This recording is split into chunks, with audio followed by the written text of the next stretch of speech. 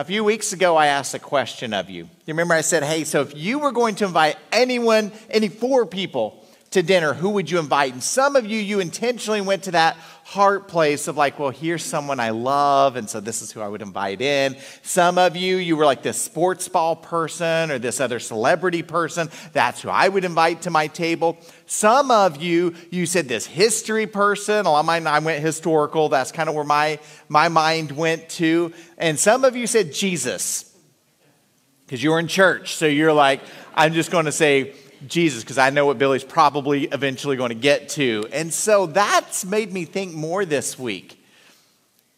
If you could really invite Jesus to lunch, would you? Like seriously, if you could invite Jesus to come to lunch with you today, would you do that or would you not? Now, some of you, careful before you answer, some of you are like, yes, I love Jesus. Yes, I do. I'd want him to come to lunch. It'd be great. And some of you are like, Jesus would know every single thing about me, the things that even I've thought and haven't said. Maybe we'd wait a week or two for that. Like maybe not today. Maybe that's what I'd say. Just so you know, you're in good company. You're in real good company. We are celebrating Palm Sunday today. But before we get to that, I just want you to think about Peter for a moment. Peter is this guy who for 3 years, he was side by side with Jesus. He saw the miracles. He was there. He heard the teachings of Jesus. And the night that Jesus would be arrested, do you remember what Peter did? He denied 3 times that he even knew Christ. Totally rejected Jesus. Totally rejected him. I don't know who you're talking about. I don't know who that is. Am I connected with Jesus? No way. And then came the trial, and then came the crucifixion, and then came the resurrection. And Peter was there. And he saw resurrected Christ. But I want you to pay attention to how Peter responded then. What did he do? He pushed away from everyone, didn't he? I don't want to be near anyone. I don't want to do any of your stuff. What is he going to do? He's going to go fishing. That's what he's going to do. Now, what would cause that response out of Peter? We could come up with a lot of different ways to say it. And maybe I'm off base, but I think it's pride. Church, I think it's pride. What is pride? Pride is that place of saying, I can do it by myself. And when I can't do it by myself, I'm going to throw some type of emotion. I'm just going to push away, right? I'm just going to push away. So he goes fishing. But here's the best. As he's coming in from fishing, he starts to come back in. Where's Jesus? He's right there at the shore cooking some breakfast up for everybody. Like, oh yeah, that's awesome. That's as southern as it gets right there. I'm just going to cook us some breakfast. That's what I'm going to do. Fry up some eggs, some biscuits and gravy. I don't know what he cooked for breakfast. Probably not biscuits and gravy, but he's cooking, and you guys know how the scene plays out. Peter, do you love me? Peter, do you love me? Peter, do you love me? And feed my sheep. But that pride, man, that pride is tricky, isn't it? It sneaks right in. And sometimes I think we can do that. We say things like we love Jesus, but then all throughout the rest of the week, we want to live like we really don't need him. I just want you to know that if you're living like you don't need Jesus and you're not living in the freedom that we have in Christ Jesus. So we're in this sermon series. Go ahead and turn in your Bible to Luke 14. We're in this sermon series called Soul Food. We've been going through the book of Luke and looking at these instances where Jesus is carrying out his mission around the table. He's carrying out his mission around the table. And today we're going to see him at the table of a group of Pharisees. And you're going to see this obstacle between the Pharisees and between Jesus. And I think the obstacle that's there is this obstacle of pride. I think it's that obstacle of pride that's right in the middle. So I mentioned that this is Palm Sunday. Church, here's my hope. My hope in this Palm Sunday, which marks the triumphal entry of Jesus into Jerusalem. It marks the beginning of Holy Week. This is the beginning of Holy Week. My hope is that today is a day of preparation for you. That's my hope. My hope is that today is a day where you examine your heart. I want you to come in celebrating this week. I want you entering the week celebrating what Christ has done on the cross on our behalf. I want you able to celebrate that. But that happens best when you're able to examine and prepare your life for that celebration. On Friday, we're going to have a Good Friday service. That marks the day that Christ was crucified. If you've never been to a Good Friday service, I highly encourage you to come. It's going to be at 6 p.m. And it's here's what I love about our Good Friday service. It's so different from anything else we do. Like those of you who've been coming to Woodside for a while, you know the rhythm at all of our campuses, right? There's going to be some times that we pray and we're going to sing some songs and I'm going to get up and preach for about 30 minutes. Like you kind of already know what to expect, right? You know what we're going to do. Good Friday just strips all of that down. It's just so different than any of our other services. There's about twice a year that we do services that are just very different. Good Friday is one of those. Highly encourage you to be there. Saturday, we'll be celebrating Easter, Saturday evening at 5, and then our 2 normal Sunday services. If at all possible, if you're not inviting anyone to join you and you can come on Saturday, we'd really appreciate if you come on Saturday. We're really expecting all 3 services to be mighty full, so highly encourage you to be part of that. So today, we're going to find Jesus in the house of a Pharisee. This is going to be Luke chapter 14, verses 1 through 11. And the first thing that we're going to see is we're going to see that pride keeps us from enjoying Jesus.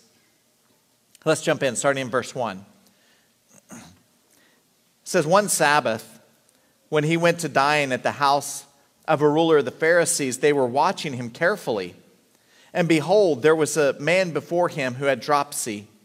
And Jesus responded to the lawyers and the Pharisees, saying, is it lawful to heal on the Sabbath or not? But they remained silent. And then he took him and healed him and sent him away. And then he said to them, which of you, having a son or an ox that has fallen into a well on a Sabbath day, will not immediately pull him out? And they could not reply to these things. So this is the third time we've seen Jesus in the home of a Pharisee. The third time. We see it also in Luke chapter 7. We see it also in Luke chapter 13, I think is where it's at. Luke chapter 7 and 13. Or Luke chapter 7 and 11. Luke chapter 7 and 11. In chapter 11, we see an interaction between Jesus and the Pharisees that really makes me think Jesus would never get invited to the home of a Pharisee again. Do you remember that? That's where we see the 6 woes to the Pharisees. Woe to you, Pharisees. It'd be like if I went to your house for dinner and we're just interacting, having dinner, and all of a sudden my hands just hit the table and I said, I can't believe the way you've been acting. Oh my goodness, what are you? I'd probably not get invited anymore, would I? Like that would do it.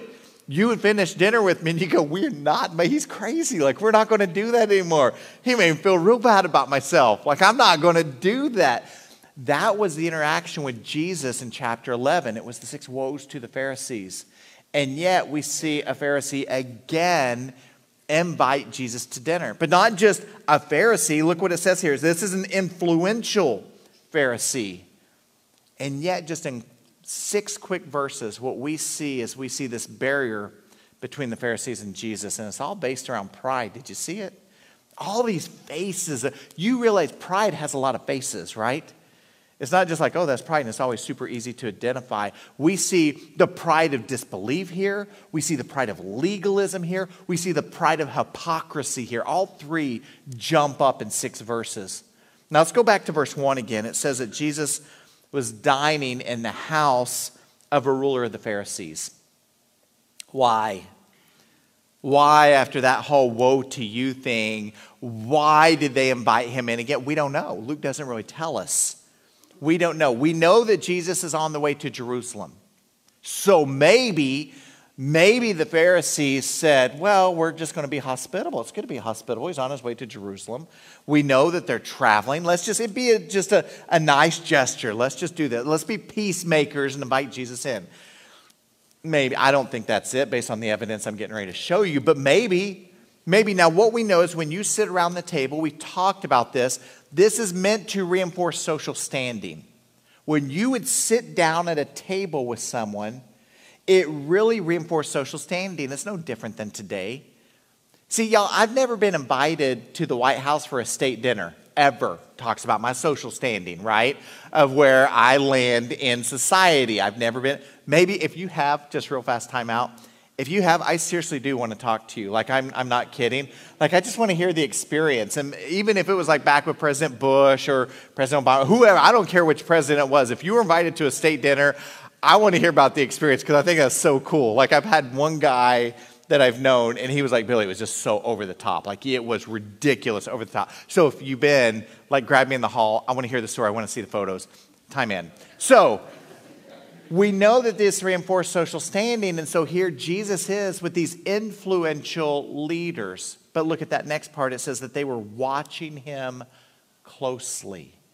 Watching him closely. When you go to the Greek, that word watching means like they're ready to pounce.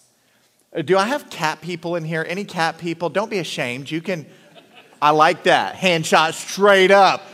We got like 4 or 5 of you. Awesome. Okay, more and more hands like you were. Okay, so we got some cat people. Cats, I don't like, but here's what I do like. I can watch videos of cats. They make me sneeze, all right? That's what happens. I'm allergic to them. But when you watch the cats, like if you watch the videos, they're so stinking funny, aren't they? And they'll do this thing where they get their paws down and they just do, and they get low, and they squinch up their eyes, right? You know what I'm talking about. They get like little slits in their eyes, and that tail's whipping back. You know what I'm talking about? They're watching whatever it is closely because they're ready to pounce. There's your picture. The Pharisees, they're watching Jesus closely. Why are they watching him closely? Because clearly Jesus is going to say something or do something that is counter to what they've taught to be true in the law. You know what that does is that just screams pride, doesn't it? Jesus, clearly you're going to say something that's wrong, and we're watching for it because we're right. If you ever engage in a conversation and the whole time your arms are crossed and you're waiting for that other person to say something that you know they're going to say something wrong because clearly you're smarter than they are. Church, that's pride. You maybe have never recognized that, but that is screaming out for everyone else to see. That's the picture of what we see going on here. We see these Pharisees just watching Jesus because clearly they know better. And Jesus is going to say something or do something that's going to be wrong. And when he does, they are there watching and waiting. Do you see that? Now, we shouldn't look at the Pharisees as those guys. I told you just a little bit ago, I want us to use today as a preparation. I just want you to examine your own heart, preparing for the coming of Easter. Are there times where you have the pride of disbelief in your life?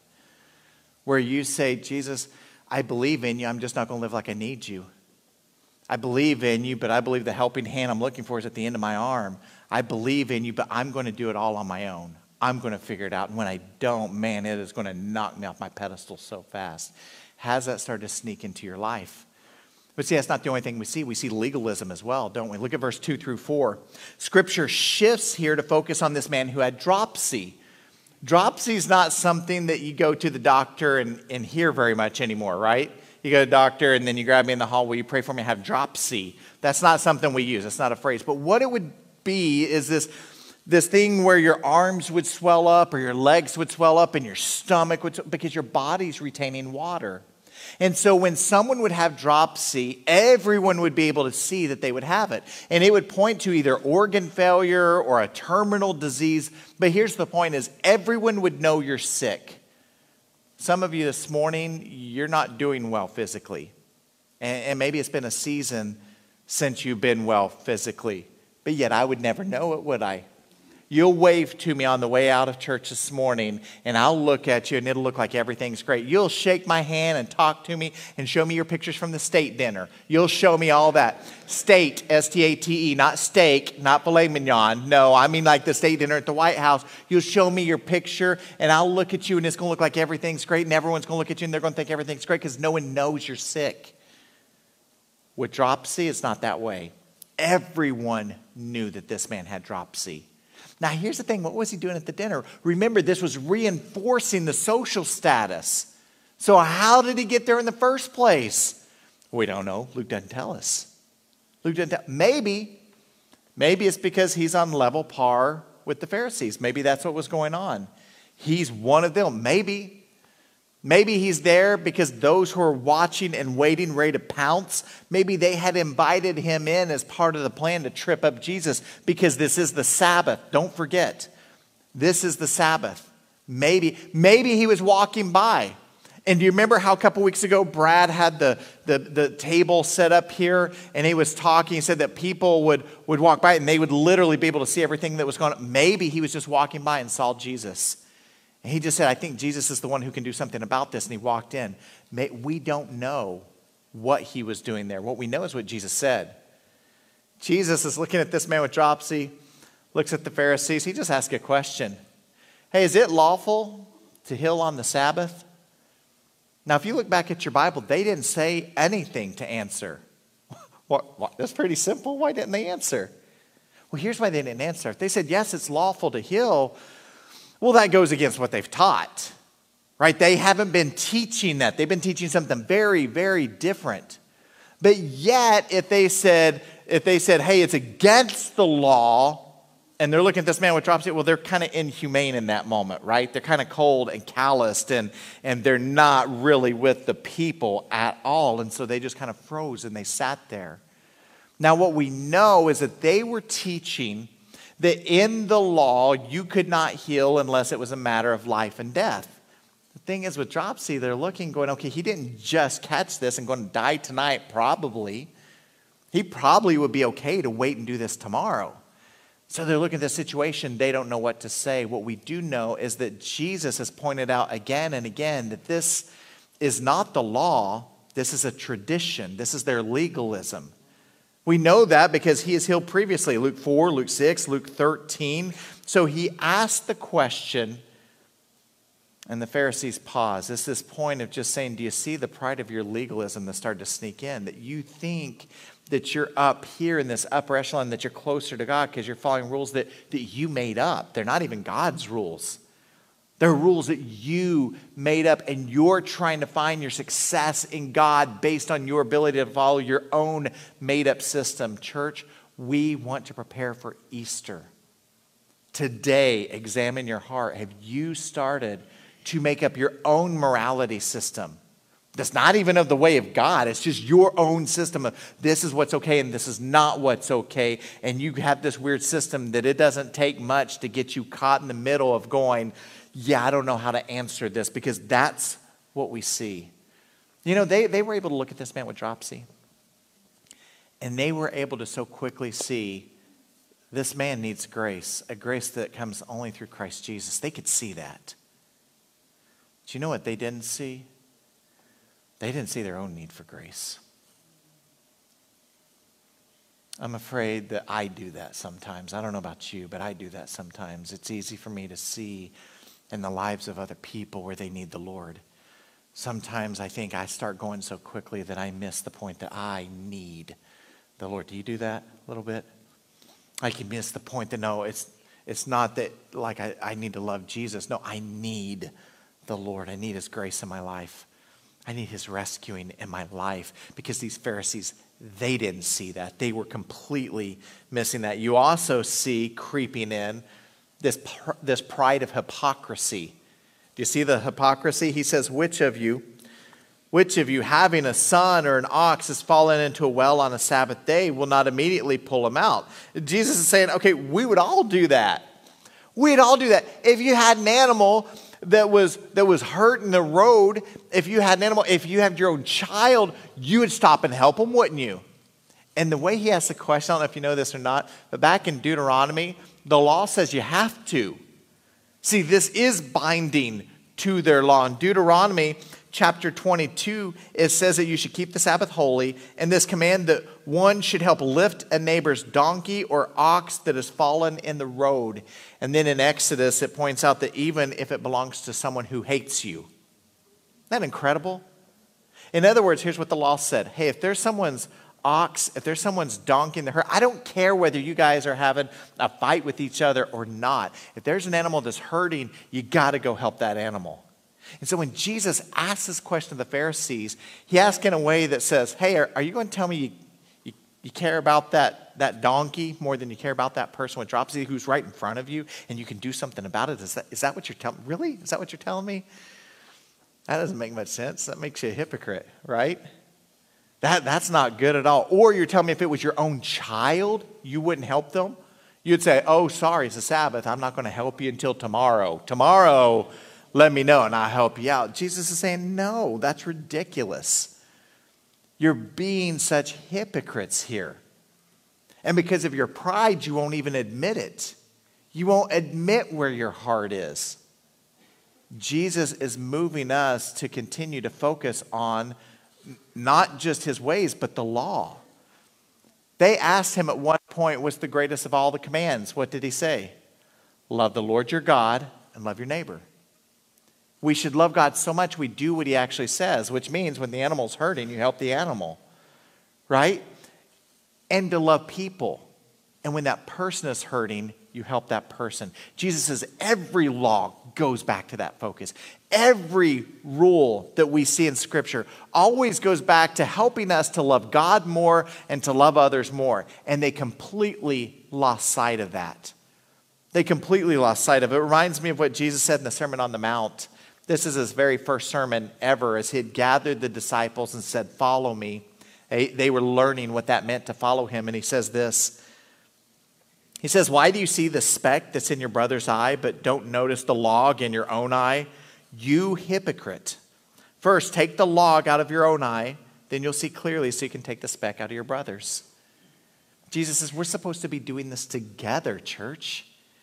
Right? You remove that obstacle that's in your own life, and then you put your arm around that brother or sister in Christ, and you help them with their speck. You don't ignore the speck. You don't say, oh no, specks are good in the eye. If you want the speck there, everyone should run around with specks in the eye. No, he doesn't say that. He says, help them with it. Do you hear the love there? Do you hear the compassion in how he's talking about how we address other people?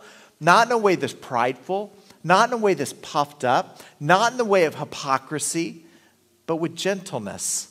That's the same thing that we read James say when James says, God opposes the proud, but gives grace to the humble. That's our last point today. Humility allows us to enjoy Jesus. Again, would you enjoy sitting down to lunch with Jesus today? You know what I hope for every single one of us in this room? That after this time of preparation, we would all go, yeah, no, I'd love to sit down with Jesus. I would love to sit down and have some lunch. Listen to this. It says, now he told a parable to those who were invited when he noticed how they chose places of honor, saying to them, when you're invited by someone to a wedding feast, do not sit down in a place of honor, lest someone more distinguished than you be invited by him. And he who invited you both will come to you and say, give your place to this person, and then you'll begin with shame to take the lowest place. But when you're invited, go and sit in the lowest place, so that when your host comes, he may say to you, friend, move up higher. Then you'll be honored in the presence of all who sit at the table with you. For everyone who exalts himself will be humbled, and he who humbles himself will be exalted. And so Jesus has healed the man with dropsy, and he has sent him on his way. And then Jesus is watching this whole scene play out. Now, again, this is going to reinforce social standing. You've heard of the Last Supper, right, which we will remember on Thursday. I highly encourage you as a family to stop and to remember that this would have been the night that Jesus ate the Passover with the disciples. And it's so intriguing. When Jesus starts that whole night, he removes his outer clothing, he gets down on his hands and his knees, and he washes the feet of the disciples. Do you know why he did that? Well, because when you'd celebrate the Passover, it would start with the person of lowest position. Normally, the youngest child would take a pitcher of water and would wash the hands of every single person at the table, ending with normally the father, whoever the patriarch of the family was. That's normally where it would end. Jesus took the form of the very lowest that night. Not only by doing the washing, but he said, I'm not going to wash the hands. I'm going to wash their very feet. Do you hear that? I mean, how incredible that is? So Jesus is watching at this particular dinner. He's watching this whole scene play out as like people are wanting to kind of jump the line and go to like that head position. Be like going to a wedding today. If you go to a wedding today, you know how they have like the head table during the reception. Receptions are a big deal now, right? You know, you got dancing and eating and you got all that stuff. For ours, we had some after dinner mints and called it a day. You know, that was all you got. A peanut. Did we have peanuts too, maybe? We had cake and peanuts, Amy says. Okay, cake, peanuts, after dinner mints. That's what we gave, so our wedding was not what they do today. So anyway, imagine seeing that head table and you're going to go into the reception and you look around, you're like, I don't see my name tag anywhere. I guess that means I just get to sit wherever I want to sit. And so you go and you sit down right where the best man's supposed to be sitting. And then the wedding party comes in. Can you imagine the awkwardness of this? This is exactly what Jesus is describing. The bride and the groom, they'd have to look at you and they'd have to be, you've got it. You can't sit there. That's not your seat. That seat's safe for someone else. Jesus says, take the lowest seat. And then if they want to invite you up to a higher seat, then so be it. But be humble. Just take the lowest seat. Real fast, this is not talking about false humility. You've done that before, right? You've seen it before. False humility is when you go and you take that lowest seat, but then if they don't ask you to move up to a better seat, you get really insulted by it, right? And you get really upset. Well, I can't believe they didn't invite me to move up. I should have definitely been asked to move up to that seat. That's not humility. That's fake humility. That's pride with a humility mask on, but it's not real humility. Jesus is saying, just take that humble posture. Now, again, today is a day that we recognize the Passover. This is the day of the Passover, or not Passover, but the Palm Sunday. Today is Palm Sunday. And so at Palm Sunday, Jesus has his triumphal entry into Jerusalem where they're waving palm branches and they're shouting out, "Blessed is he who comes in the name of the Lord. Hosanna, Hosanna in the highest." And Jesus came in riding on what? He came riding, as Zacharias said he would, on a donkey. He didn't come on a white stallion. He didn't come on a war horse. Here's the Savior. Here's the rescuer. Here's the Redeemer coming into Jerusalem on a donkey. Do you hear the humbleness there? Do you hear the humility there? It's what Paul says to the Philippians chapter 2 as he says, "Do nothing from selfish ambition or conceit, but humility. Count others more significant than yourselves. Let each of you not look only to his own interest, but also to the interest of others." I want to come back to this first, a real fast story. And I know I've shared this story in the past. It's a story that I hate. But I think maybe a few of you will identify with it. I was about 28 years old. I was interviewing for a ministry position. And it was one of those interviews, it was like a year-long interview process, including psychological tests and everything else. And so after one of those particular tests, they were doing the evaluation phase. And the person reading through all of my answers said this. They said, "Billy, it says here that sometimes you struggle with authority." And this was my answer. My answer was, "Oh, no, ma'am, I don't struggle with authority. As long as there's a strong ruler above me, I'll do anything they ask. I'll go anywhere they want to go." But if they're not going to lead, someone's got to lead. So I'll lead. It's no big deal. And it took a few years before God really exposed the sin of pride in my heart. Do you hear the pride that's there? Do you hear the pride that says, no, clearly I know better than God because that's the person God put as the person over me, but I'm going to try to circumvent everything I'm supposed to learn in that moment, and I'm just going to lead if they're not going to do it. Do you hear how prideful and gross that is? And it took me a while to actually learn that. It took me a while before I really came to that place of repentance for that. In fact, I had to go to my next boss and say to them, "I owe you an apology." And it wasn't that I externally would say things or do things that anyone else would know, but it was in my heart. It was so gross the way it would just creep around in my heart. It did not line up with this. Listen again. "Do nothing from selfish ambition or conceit, but in humility count others more significant than yourselves." Do you hear how far away I was there? It says, "Let each of you look not only to his own interest, but also to the interest of others.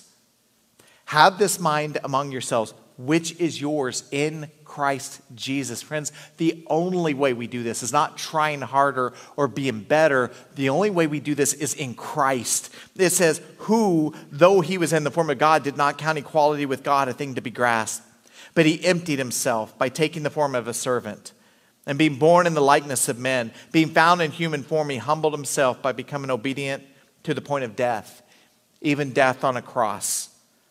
Therefore God has highly exalted him and bestowed on him the name that is above every name, so that at the name of Jesus every knee should bow in heaven and on earth and under the earth, and every tongue confess that Jesus Christ is Lord, to the glory of God the Father." Oh my goodness, I cannot wait for Easter next week. I cannot wait for the way that we celebrate in a very special way the resurrected Christ, the one who has rescued us, the one who has redeemed us, the one who has made us new. And yet, I think it's very possible that today there's some work to be done in the heart. Today, there's some preparation that needs to happen. So I just want to give you some space this morning just to pray and just to examine and just to do some work. Am I really ready for this time of celebration? Am I really ready for this place because I've emptied myself? If Christ were to show up at lunch today, I would look at him with open arms and just say, I am so excited to see you. Is that where you're at? Are you in that place where, as Ben was talking about, inviting people? Are you in that place where when you answer that question in your heart, are you ready? You're going, yes, I'm ready. Yes, I'm ready. And I want to make sure there's others coming too, because I don't want anyone to miss this. This is going to be awesome. I don't want anyone to miss it. I want them to come in and be part of it. Maybe for some of you, you need a time of quiet and a time of prayer, because for you, you've never surrendered to Jesus as Lord. And maybe as someone who's watching online, you've just never, ever stopped and surrendered. And if you had to get to the core of why you haven't surrendered, it's pride. Because you feel like, I'll just do better.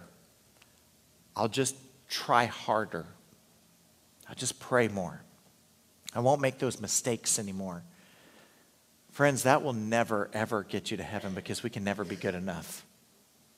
We can't. We need a Savior. That's why Christ came. You see, he entered into Jerusalem with crowds shouting out, Hosanna. And yet they didn't realize that the rescuing they needed was an eternal rescuing, not just rescuing from Rome. Some of you today, you think the rescue that you need is a physical rescuing because of sickness that you've been fighting. For some of you, you think the rescuing you need is a financial rescuing because the money situation you're in, you're like, I don't know the way out. Some of you, you think it's a career rescuing that you need. For some of you, there's a relational rescuing that you think you need. Can I just tell you, all of that is possible. All that's possible, but only through Christ Jesus. It's only through Christ Jesus. Lord, we thank you.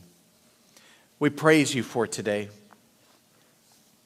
Lord, there are some messages that I read through, and as I'm in the text, it moves me to this place of laughing at the scene in front of me, and then in the next breath, it leaves me feeling like I've been punched in the gut, and it leaves me in a place of repentance. So God, I pray for my church family, for those who've been struggling with maybe these same issues. Maybe we have had the sin of pride in the area of hypocrisy, of legalism, of doubt, Lord, of just doubting you, of thinking that we can outsmart you or one-up you. Lord, I pray for those who've been struggling with pride, that today we strip that away, we recognize it, we call it out for what it is, and we turn from that sin. Lord, you came so that we could be free. You came so that we could find life in you.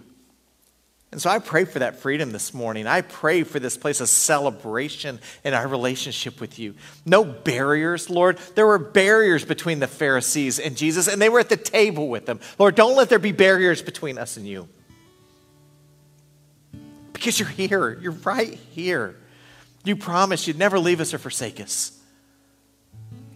So we just recognize the movement of the Holy Spirit in this place. So for those who have been continuing to push you away, I pray today the pushing away stops. And maybe that pushing away has been to individuals who have known that you're knocking on the door of our hearts. Lord, they know they need to surrender to you, but for whatever reason they haven't. They keep pushing away, saying, I'll wait, I'll do that later. I don't know enough. I don't think I'm good enough. Lord, I pray that they receive that reminder today that they're never going to be good enough. I'm not good enough. No one in here is good enough. But that's grace. Such an amazing grace you poured out on us. So Lord, I pray they receive that grace today. and there's a surrendering to Jesus as Lord and Savior, that they come to the place of saying, I believe. Lord, I pray that they come to this place of saying, I believe that God loves me, that Jesus came and he lived and he died and he lived again. And I'm surrendering my life to Jesus as my Lord and Savior. Lord, we thank you for the hope that we have in Christ Jesus. We thank you that the world that we live in that is so broken and so messed up is not our forever home. That's why we ache and we yearn for you. So God, continue to show us those holy places. Continue to remind us of the calling that we have to live as Christ, to have the mind of Christ. Lord, correct our mouths, our hands, our feet, to glorify you. We love you, Lord. In Jesus' name we pray. Amen.